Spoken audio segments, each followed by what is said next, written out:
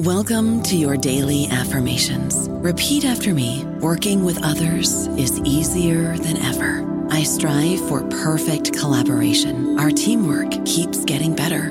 Yeah, affirmations are great, but Monday.com can really get you the teamwork you desire. Work together easily and share files, updates, data, and just about anything you want all in one platform. Affirm yes to start, or tap the banner to go to Monday.com.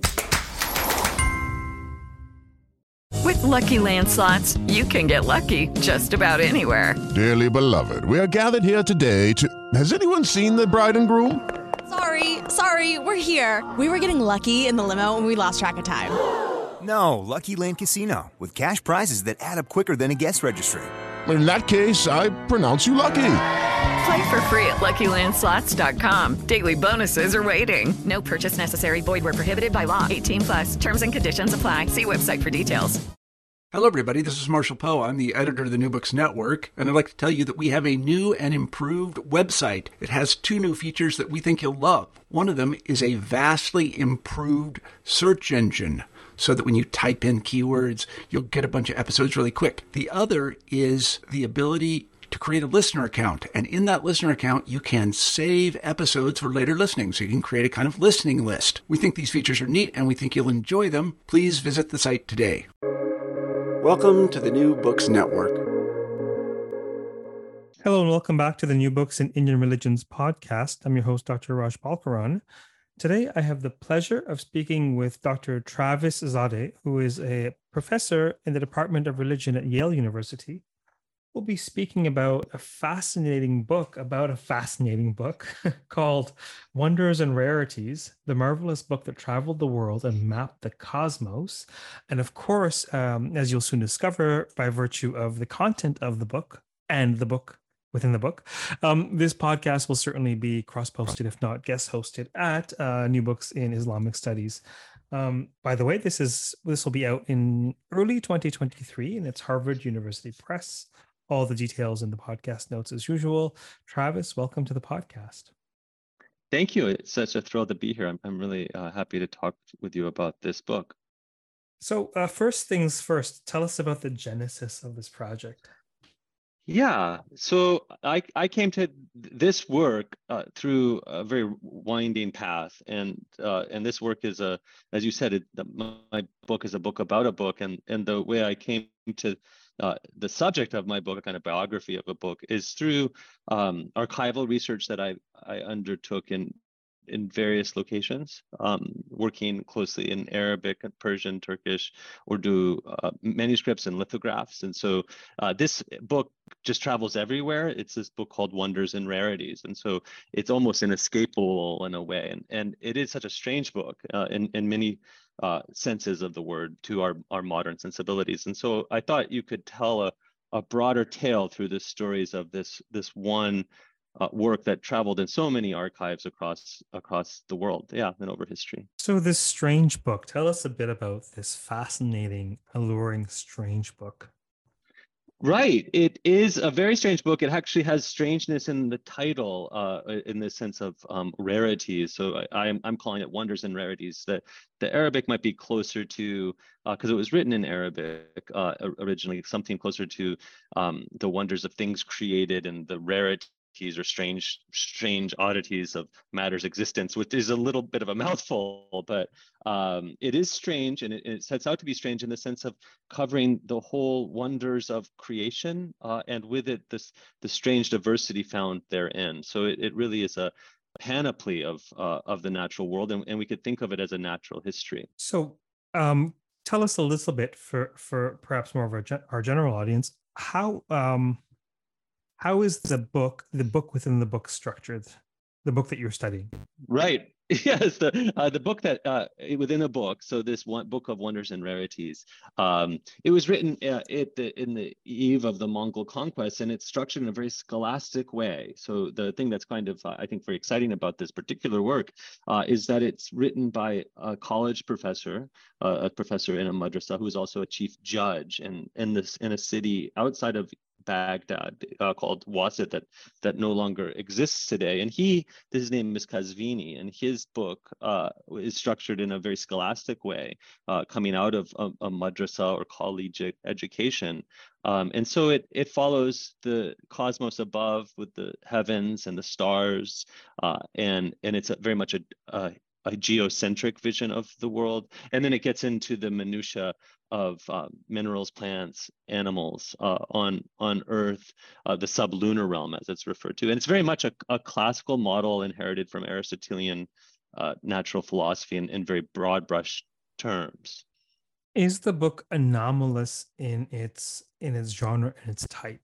Are there others like it? It's a great question, and indeed there's so part of the bigger story I'm wanting to tell with this particular book, and there are other works like it that do circulate and circulate quite widely, but perhaps none with the same kind of renown as this particular book, this book by Qazvini called Wonders and Rarities. And this broader story I'm hoping to tell in the course of my own book, as it were, is this larger history of enchantment, or various forms of enchantment that wrap much of the globe.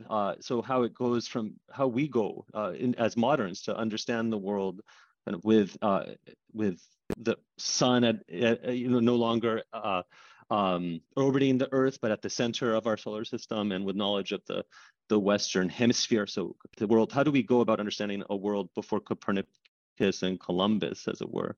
And this book, which is in a genre of others like it, perhaps tells that story like no other, because it just had such a long, enduring appeal. It makes its way all throughout South Asia, throughout the Indian subcontinent. It extends into Turkey. As I said, there's Turkish translations. There's later Urdu translations. So it's part of this larger network of learning that spans, we could say, from North Africa all the way to Bengal. In this Arabic cosmopolis, you could refer to it as that, or a large network of learning in Arabic letters. That's rooted in natural history, but it's also a delightful set of stories and anecdotes that are woven throughout it. So it's both scientific and also, in many ways, a kind of popularization of scientific writing of the day.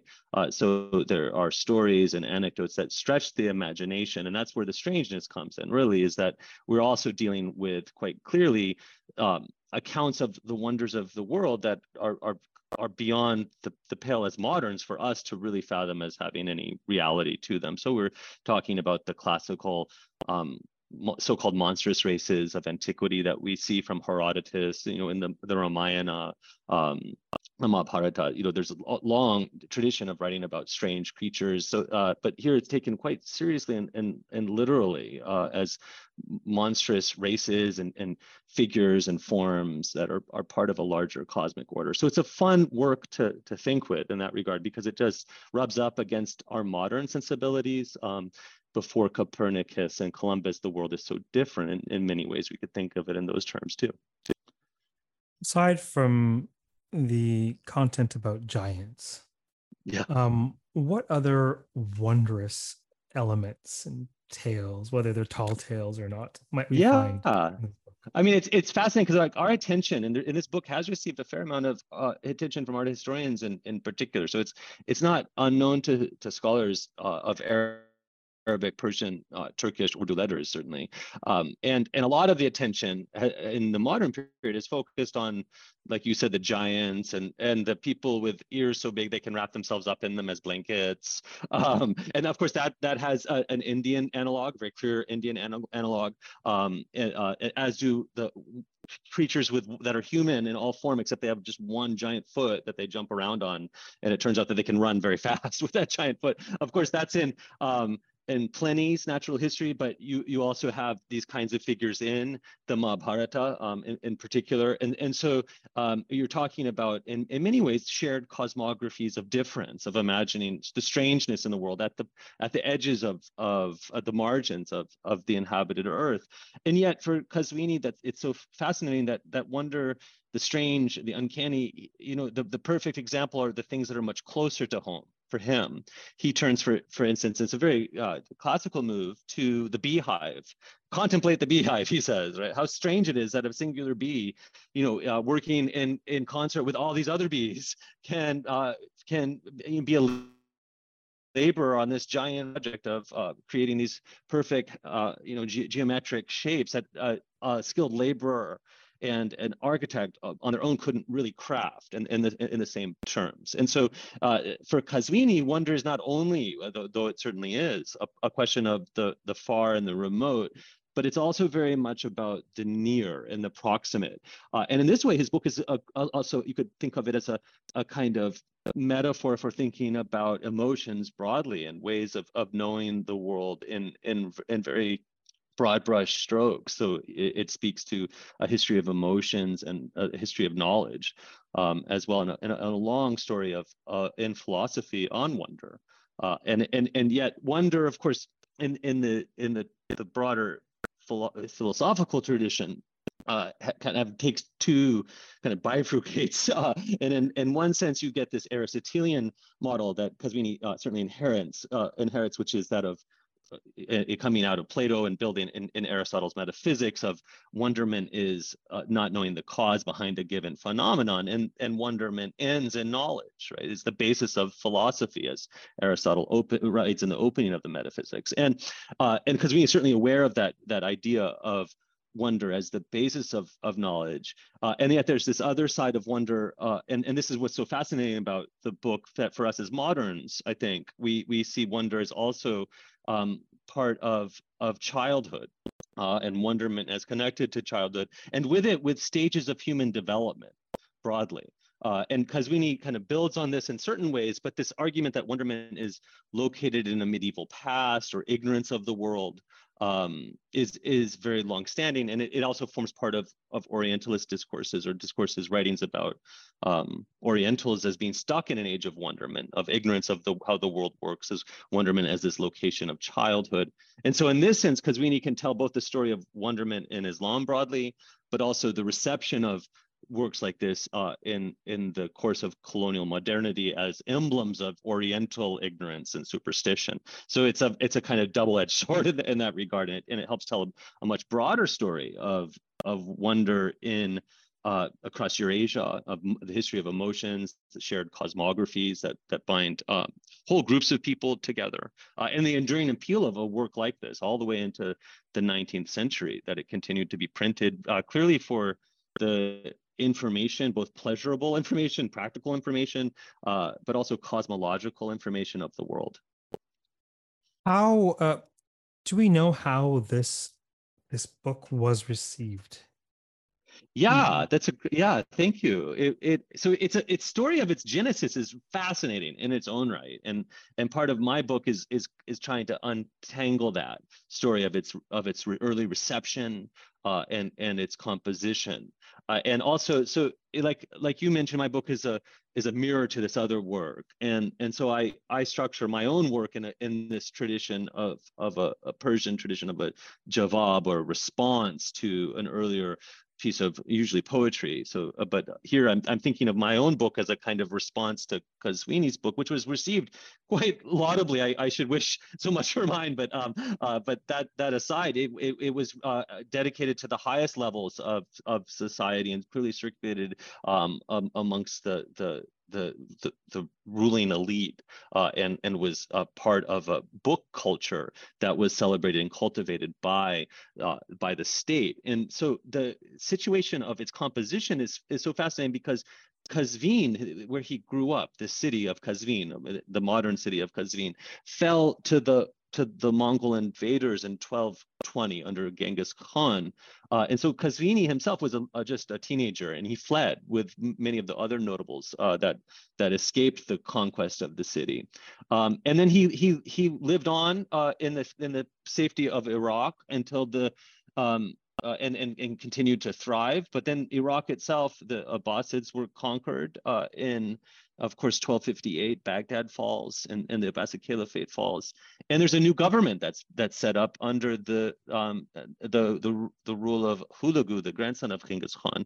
And this government it is referred to as the Ilkhanids, goes immediately to work in cultivating the same networks of patronage and administrative structures that were in place beforehand. So there are certainly all forms of novel developments that take place under the Mongols, but there's also a profound continuity. And Qazvini goes back to his position in Wasit, the city on the Tigris, where he was a professor at a college, head professor and judge, and he dedicates his work to the governor, no longer the caliph, but the governor under the Mongols of Iraq, Juwaini, this high-ranking governor, and it was a sumptuously illuminated work. So it took all forms of capital and resources to illuminate it, and by that I mean filled with paintings and illustrations. So it really was a world within a book, presented to a world conqueror, in a sense, to somebody who sat in the highest echelons of the Mongol elite. And indeed, it continued to circulate like this in one track, which is the track of the courtly elites from the Ilkhanids all the way up to the Mughals, the Safavids, the Ottomans, and minor dynasties in between. Certainly the Timurids, not a minor dynasty in its own right, but it had this dynastic reception. But it also had a reception through madrasas, these institutions of Islamic learning throughout South Asia. We have village copies that are produced for notables, and so like I mentioned that it's part of this larger network of Persian and Arabic learning that expands on the Persian side from Bengal to the Balkans, and then on Arabic throughout North Africa. And it was because it was so concise and well written, with kind of the latest forms of elegance and fine poetry and delectable stories woven throughout it. It was really a book of incredible utility and also of entertainment at the same time. So it was received quite well from the beginning, and then just continued to travel.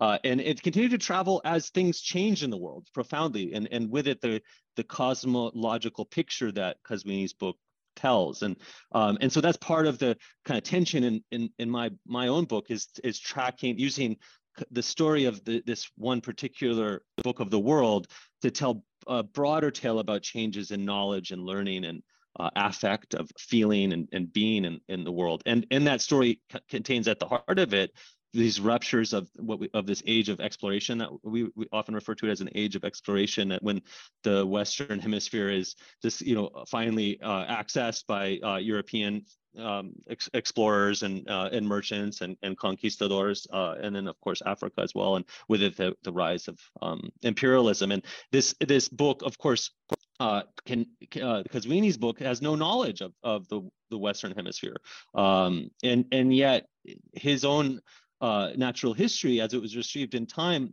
is updated with current maps. Maps that are kind of taking into account changes in geography and geographical knowledge. And so part of the larger question that I've been seeking to ask in this book is, how is it that structures of knowledge change and are received over time and continue and adapt in unforeseen ways? And so the continued appeal of a work like Qazvini's Wonders and Rarities is a testament to how classical learning itself could be kind of much more supple than we might imagine in its reception, and how it's kind of models a way of understanding new information about the world as it is uncovered.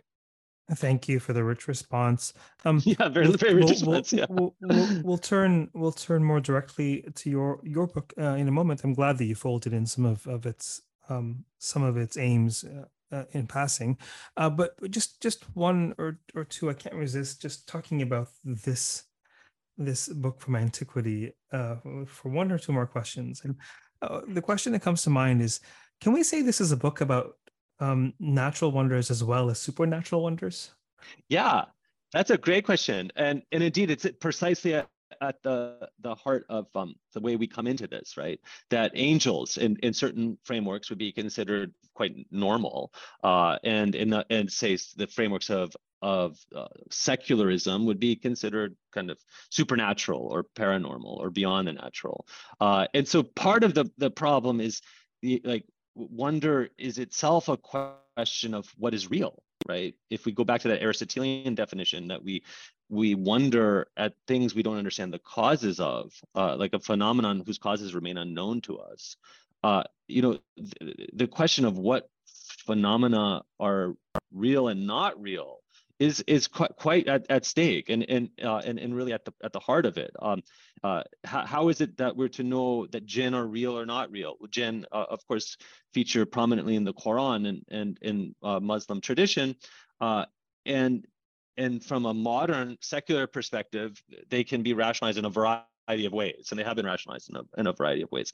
And so this book is filled with stories of jinn, for instance, and accounts of the powers of angels, the cosmic powers of angels. And we think of that as supernatural from a modern perspective, looking at it, or secular perspective, looking at it. And of course, for Qazwini, this was part of nature, right? This kind of forms part of how nature itself works. And nature does something very different for him than it does for us.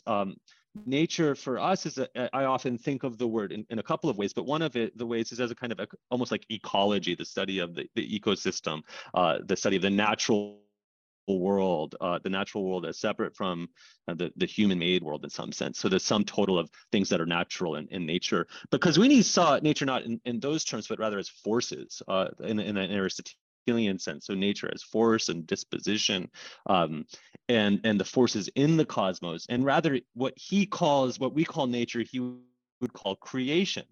And creation is, of course, a word that has a teleological argument packed into it. Who is the creator, if not God, right? So that the cosmos proceeds through a divine creator, and then creation is the result of the act of a creator, God, who has will and intention.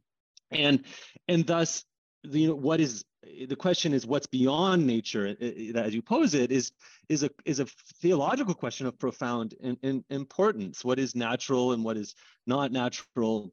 What's paranormal? And indeed, this word strange, as I've said this word a couple of times, strange in Arabic, gharib, is a word that comes to mean the occult sciences, so the strange sciences, the paranormal sciences. And so fascinatingly enough, much of Qazwini's work is deeply interested in magic and what we might think of as the occult sciences. And it's precisely because these arenas of what from a modern vantage might seem as supernatural or paranormal or fictional, from his standpoint, are part of an enchanted cosmology. I find this utterly fascinating for so many reasons. On the one hand, certainly through an Islamic lens, there's one creation from one creator, and so all things under the sun are generated by and are part and parcel of the one emanation from Allah, right? So this is right. It's all creation. Whether it's normal or paranormal, right. There's one source of all things, right? And so right. it's all part of his creation. On the other hand, even in a pre-modern context, one would imagine that the blurring of boundaries between the mundane and the paranormal would be enticing or jarring or fascinating even to readers of his time. Yeah. Absolutely. I think that's absolutely right. That there's something exciting about it, even if it's even if it's naturalized, right? And I think that's part of the appeal of a work like this. I mean, there's many kind of reasons that this book had such a long afterlives, but I think part of it is the kind of practical utility, because it really, much of the book is occupied with a pharmacy of medicaments from plants, animals, and minerals, and that classical division of the cosmos and the sublunar realm, as it's referred to in the Aristotelian tradition, of all things under the moon, as it were, and these physical substances in the world that include humans, and the world is part of this interconnected cosmos of creation, that the humans are stand as one kind of apex of that in this cosmology, but are beneath in this hierarchy of prophet, certainly as the culmination of human potential in this cosmography as it's understood. And then beyond that, angels and where jinn exist certainly is a question, but also the power of animals and plants and minerals is profound in this book, and Qazvini spends a good deal of time indexing all the various uses that you can put to, like, coriander or turmeric, for instance. The array of spices and medicaments and unique properties at one's disposal, and the kind of manipulation of those properties. In many ways, the book is also a recipe book for how to produce strange results through a variety of substances as well. And I think that also speaks to these blurred lines too, of between magic and medicine, or between magic and prophecy, or magic and science and religion, as it were. And in the modern period, those three categories are so clearly defined for us out of the frameworks of secularism, where science, religion, magic are all kind of viewed as separate domains that are indistinct from one another. I don't know about you, but I'm very busy and I don't have a lot of time to cook. That's why I subscribe to Factor. Eating better is easy with Factor's delicious, ready-to-eat meals. Every fresh, never frozen meal is chef-crafted, dietitian approved, and ready to go in just 2 minutes. You'll have over 35 different options to choose from every week, including Calorie Smart, Protein Plus, and Keto. These are 2-minute meals. Factor meals are ready to eat and heat, so there's no prepping, cooking, or cleanup needed. They're flexible for your schedule. Get as much or as little as you need by choosing your meals every week. Factor is the perfect solution if you're looking for fast, premium options with no cooking required. Sign up and save. We've done the math, and this is important. Factor is less expensive than takeout, and every meal is dietitian approved to be nutritious and delicious. Head to factormeals.com/NBN50 and use code NBN50 to get 50% off. That's code NBN50 at factormeals.com/NBN50 to get 50% off. In addition to secularism, it seems to my mind, I mean, irrespective of the tradition, that this distinction is demarcated in modernity by materialism or empiricism. Sure. Or measurability. Yeah. And so... Well, that's right. That you could think of this as a coming part and parcel with colonial modernity too, as well. I think the story of the scientific revolution also coincides with the emergence of colonial powers, right? And how these things get put hand in hand, and with it, new ways of measuring and new ways of accounting. But I wouldn't undersell the empirical kind of appeal to that Qazvini evokes throughout, that these are tested kind of recipes from well-worn experience. And indeed, the much of the discourse about the wonders of physical substances kind of evolves empiricism, precisely like the only way to know is by testing and trying. What I mean to say is the distinction between he's obviously a scientist as well as perhaps an occultist. What I mean to say is that these categories would be in different works in different genres in our times by virtue of what we think of. There are works that are empirical, and then if someone's looking at the physical body and measuring that in medicine, that's an medical science is amenable to empiricism. If one were to use a holistic model or an Ayurvedic model and bring in koshas that are beyond what we can discern and that are amenable to all sorts of extrasensory manipulation, then but in this work, it seems that I think part of what's surprising is that let me put it this way. Do you get the sense that he had direct knowledge of these realities and wonders? That's a brilliant question, and it's and I think I absolutely agree about the kind of complexities and interconnections as well, and the various forms of authority that a figure like Qazvini would have wielded in his own day. And I think it is useful to think of this as science, and in a sense that pushes our boundaries of how we imagine science, where it lies and how it settled it is. And certainly his own practice is fascinating, and we get insights and glimpses of it throughout the work, both in kind of references to, well, this has been tried, like I've tried this, or experiences of of working. He describes plagues of lotuses and how to deal with them and fend them off, and it suggests actual experience of things that he's encountered himself.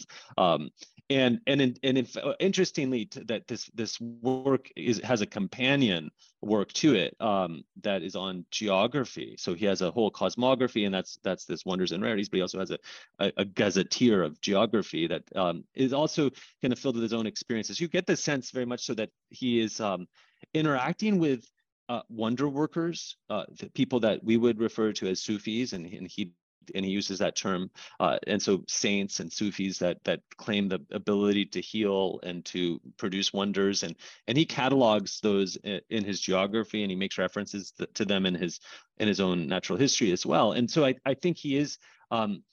We can get that from his own writings, that he's in contact with what are mystics, for want of a better word, mystics that are performing miracles, that authorities, and he refers to several of his own personal experiences, and we also get this in the biographies of biographical accounts of Qazwini, that he was himself part of orders of Sufi orders of the day, and so connected to these mystical currents of piety.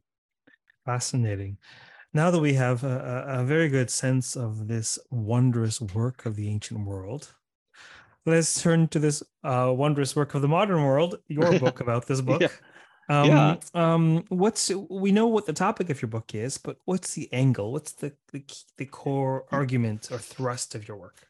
Right. So what I'm trying to do in this project is actually tell a much broader history of wonderment in Islam and in Eurasia, and in so many areas where wonder has traveled in European history have been explored quite thoroughly. And there's a really good body of scholarship out there on wonder and nature, on this age of exploration that I'm highlighting, on the wonderment as itself an imperial process and an imperial forms of imagining space, but also of forms in medieval scholasticism in the Latin West of entertainment, but also pious contemplation. And so there's a fascinating comparative history to be done here, and there's work that is ongoing now and should continue to kind of develop on these connections between wonder in say the Latin West and the Islamic tradition and Sanskrit poetics, and Asian cosmologies. There's something almost kind of universal about it, and yet there are also real kind of particularities too. And so part of what this book is about is trying to tell the story of wonder in Islam writ large, and to imagine the kind of uniqueness of this discourse, why it's so pliable, and why it's so supple and can be used and evoked in so many different registers over such a broad period of time. And that discourse is summarized in this expression, wonders and rarities, ajaib wa gharaib in Persian or Arabic or Turkish, and then it's always the same phrase, and it's so legible, and it gives meaning to this book, but also gives meaning to a whole set of aesthetic dispensations and ways of imagining the world and our place in it, and the boundaries between the real and the unreal, and with it the arena of fiction and pleasure.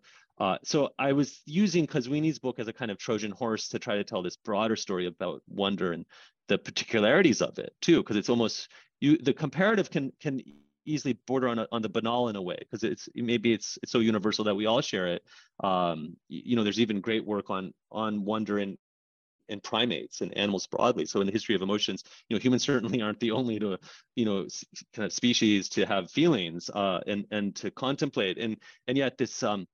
And so while we have wonder as this kind of almost universal feeling you could imagine, there's also, there's much to be said on the history of emotions, of what makes them legible is precisely the specificities of their context and the ideological frameworks that animate them and give them sense. And in that regard, wonder in Islamic vocabularies is also a discourse about God and nature and potential, and plurality, and ambiguity. And it's a kind of discourse of ambiguity that is cultivated quite widely in Arabic, Islamic philosophical traditions and poetic traditions as well. So I think that this book is also an emblem for a certain sensibility of the world, of how to be and act ethically in a world of diversity and of inequality and of hierarchy, and how to navigate those spaces and navigate them with etiquette and with pleasure. So it's also very much a book of ethics and decorum as well. How is your book structured?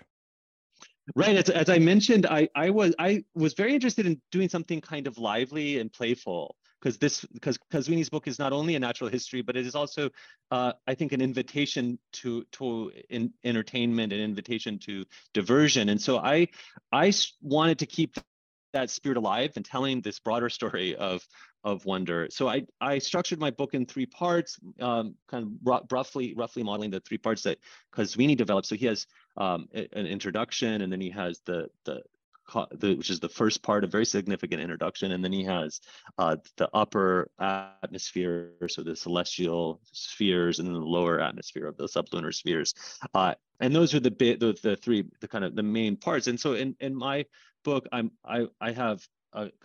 structure it with a story about Qazwini's life, so his life and times, and then a section on the book itself, on the natural history and its contents, and how do we understand its contents and its time, and then the final section on the reception of the work. So it's the kind of life and times and reception, as it were.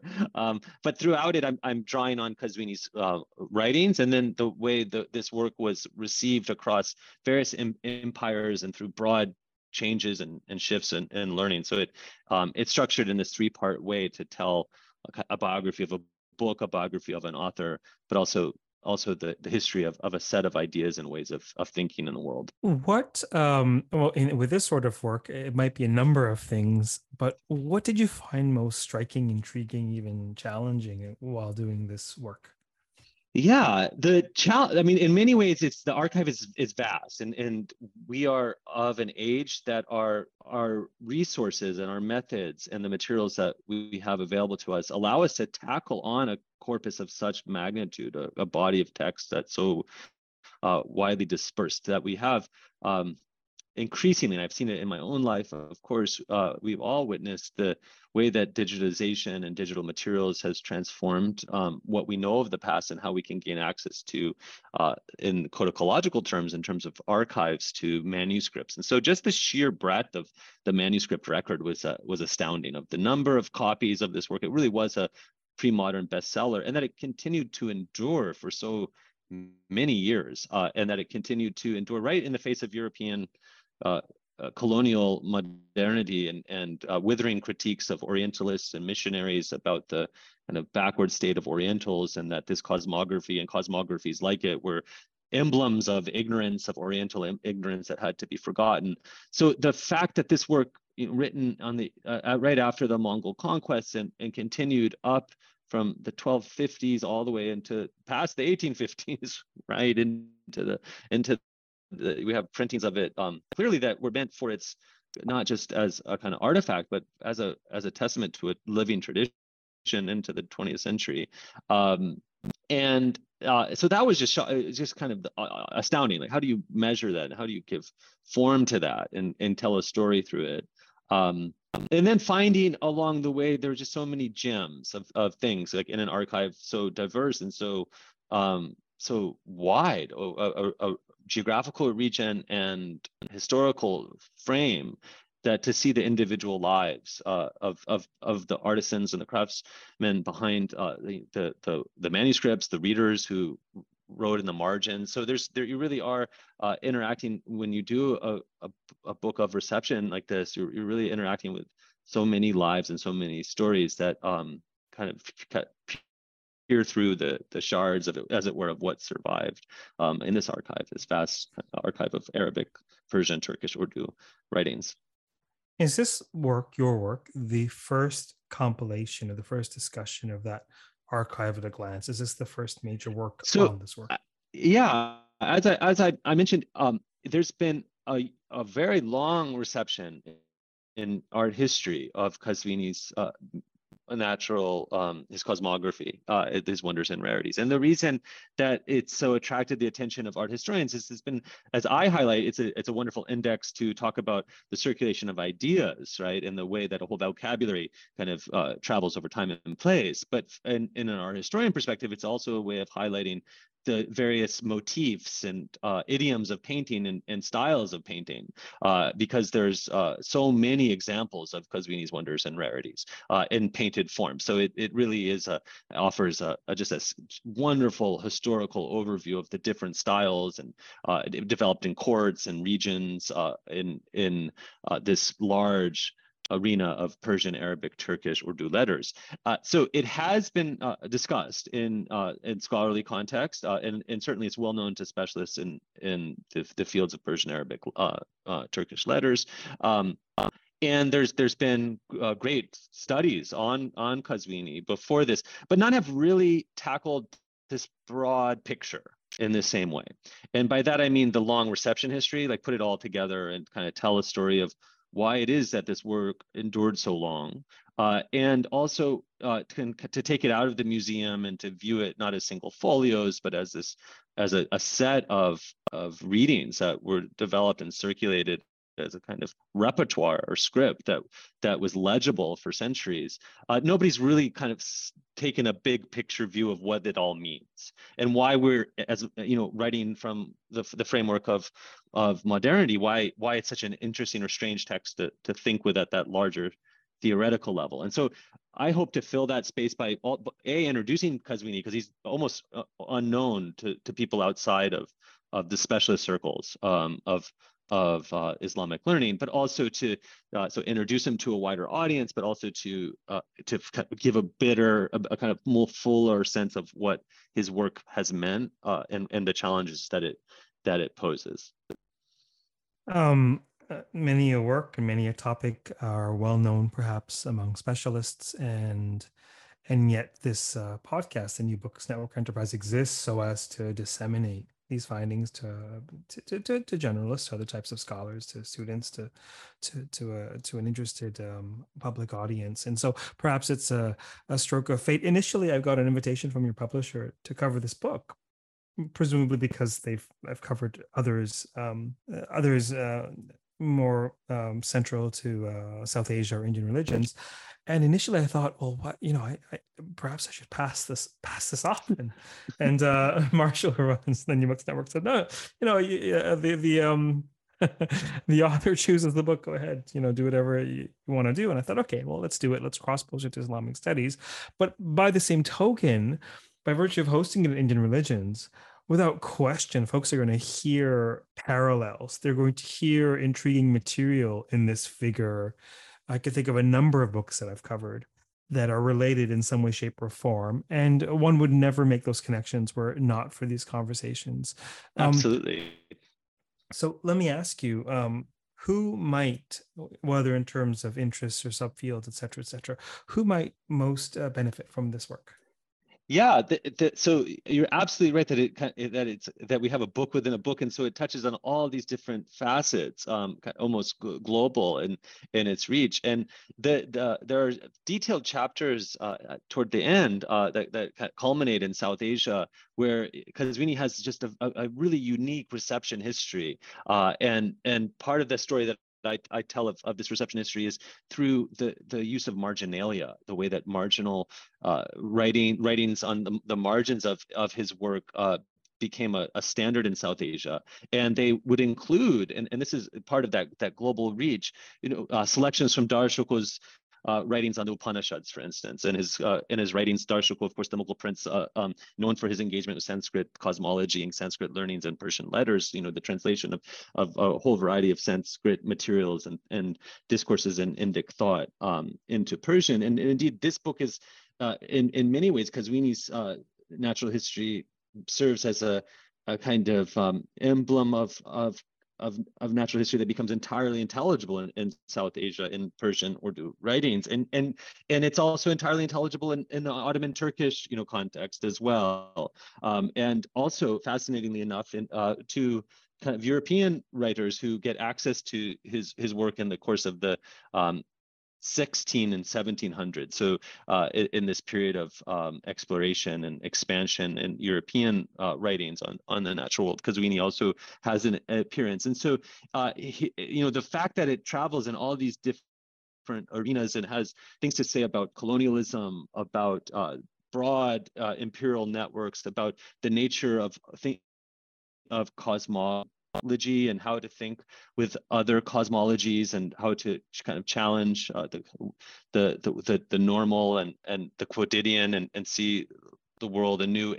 These arguments have such a kind of universal appeal, right? These sensibilities of wonder. So I do feel like it certainly is rooted in a field of Islamic studies, but it also kind of branches out into this broader, almost global, certainly as Casuini saw it, global, universal, cosmic, arena and sets of implications that I think would be very appealing to a whole variety of readers. So this is obviously a fascinating topic, but you've also just pushed out a book on it. Are you still working on this topic, or what are you working on now? That's a great question. Yeah, take a bit of a break. Yeah, so this was over a decade's worth of thinking and writing and traveling and going to various archives. I have a lot of other projects that are on the back burner, as it were, writing projects. One on sacred geography and space and pilgrimage. So building out of and in many ways expanding the work that I've been doing. But I think for now, this is I'm going to be certainly taking a bit of a breather from the writing for a bit and tend to a variety of other little projects. But yeah.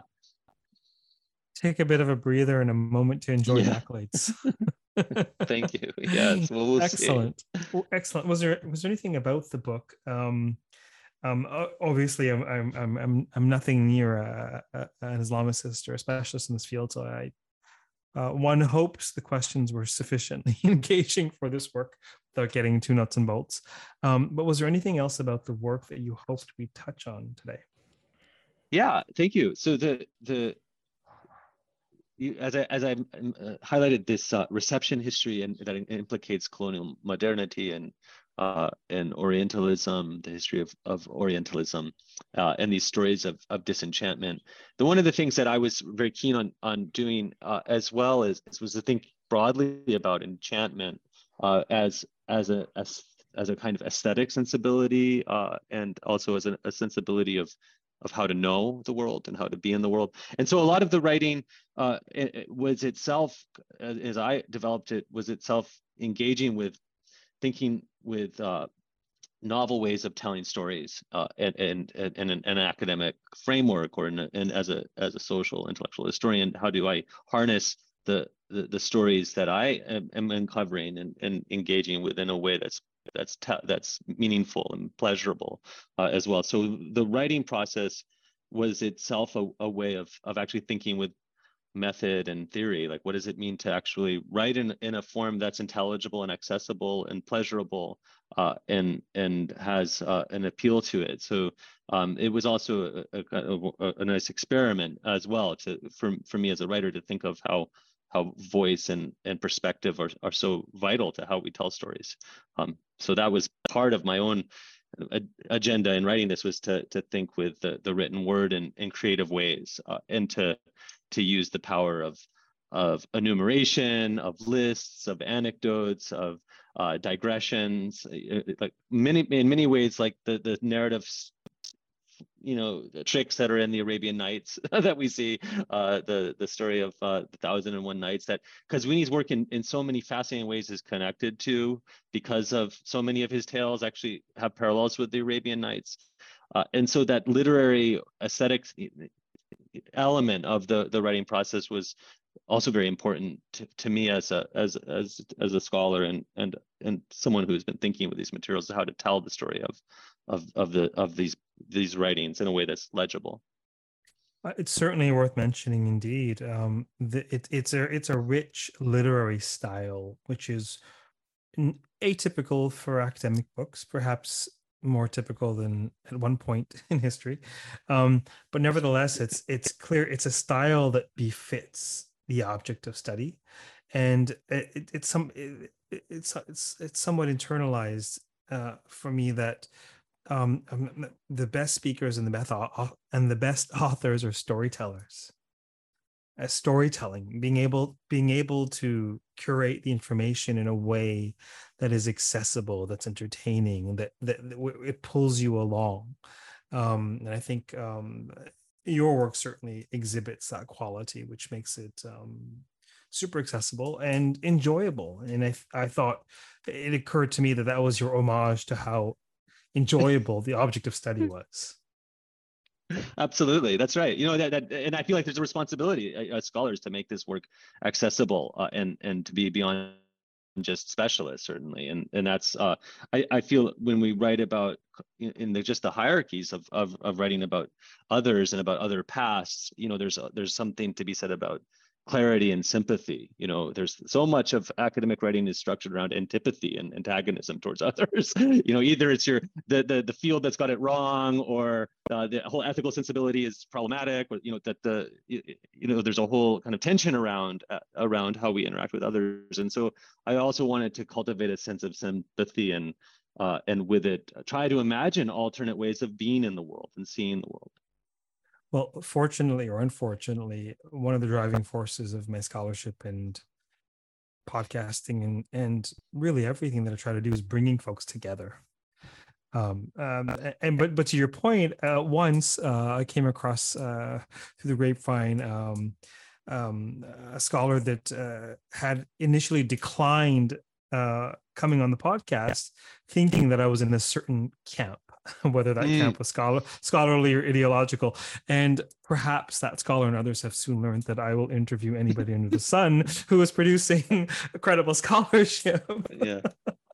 And that absolutely. But it speaks a tension between the modality of scholarship, which, as you say, has to do with picking apart things, picking apart ideas, factions. Certainly in my Puranic studies scholarship, I critique other methods, certainly.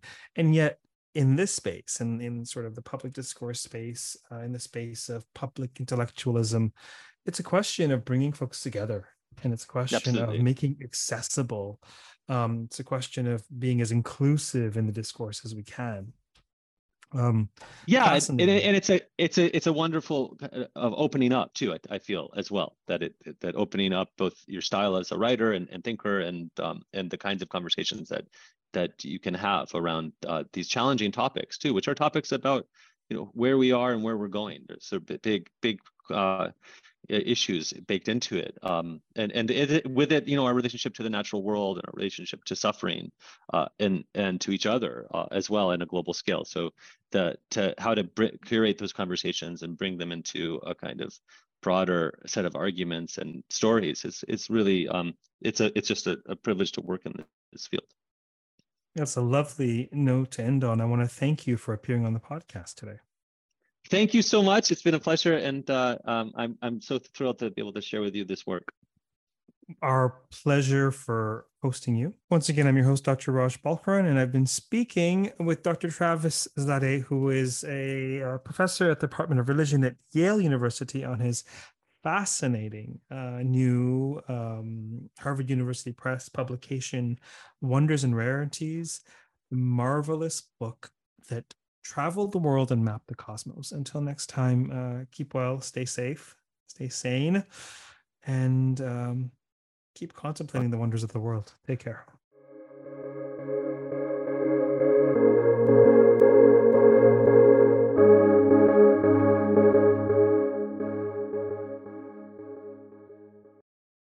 With the Lucky Land Slots, you can get lucky just about anywhere.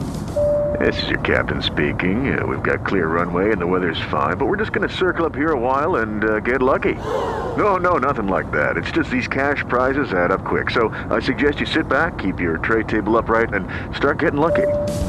Play for free at LuckyLandSlots.com. Are you feeling lucky? No purchase necessary. Void where prohibited by law. 18+ terms and conditions apply. See website for details.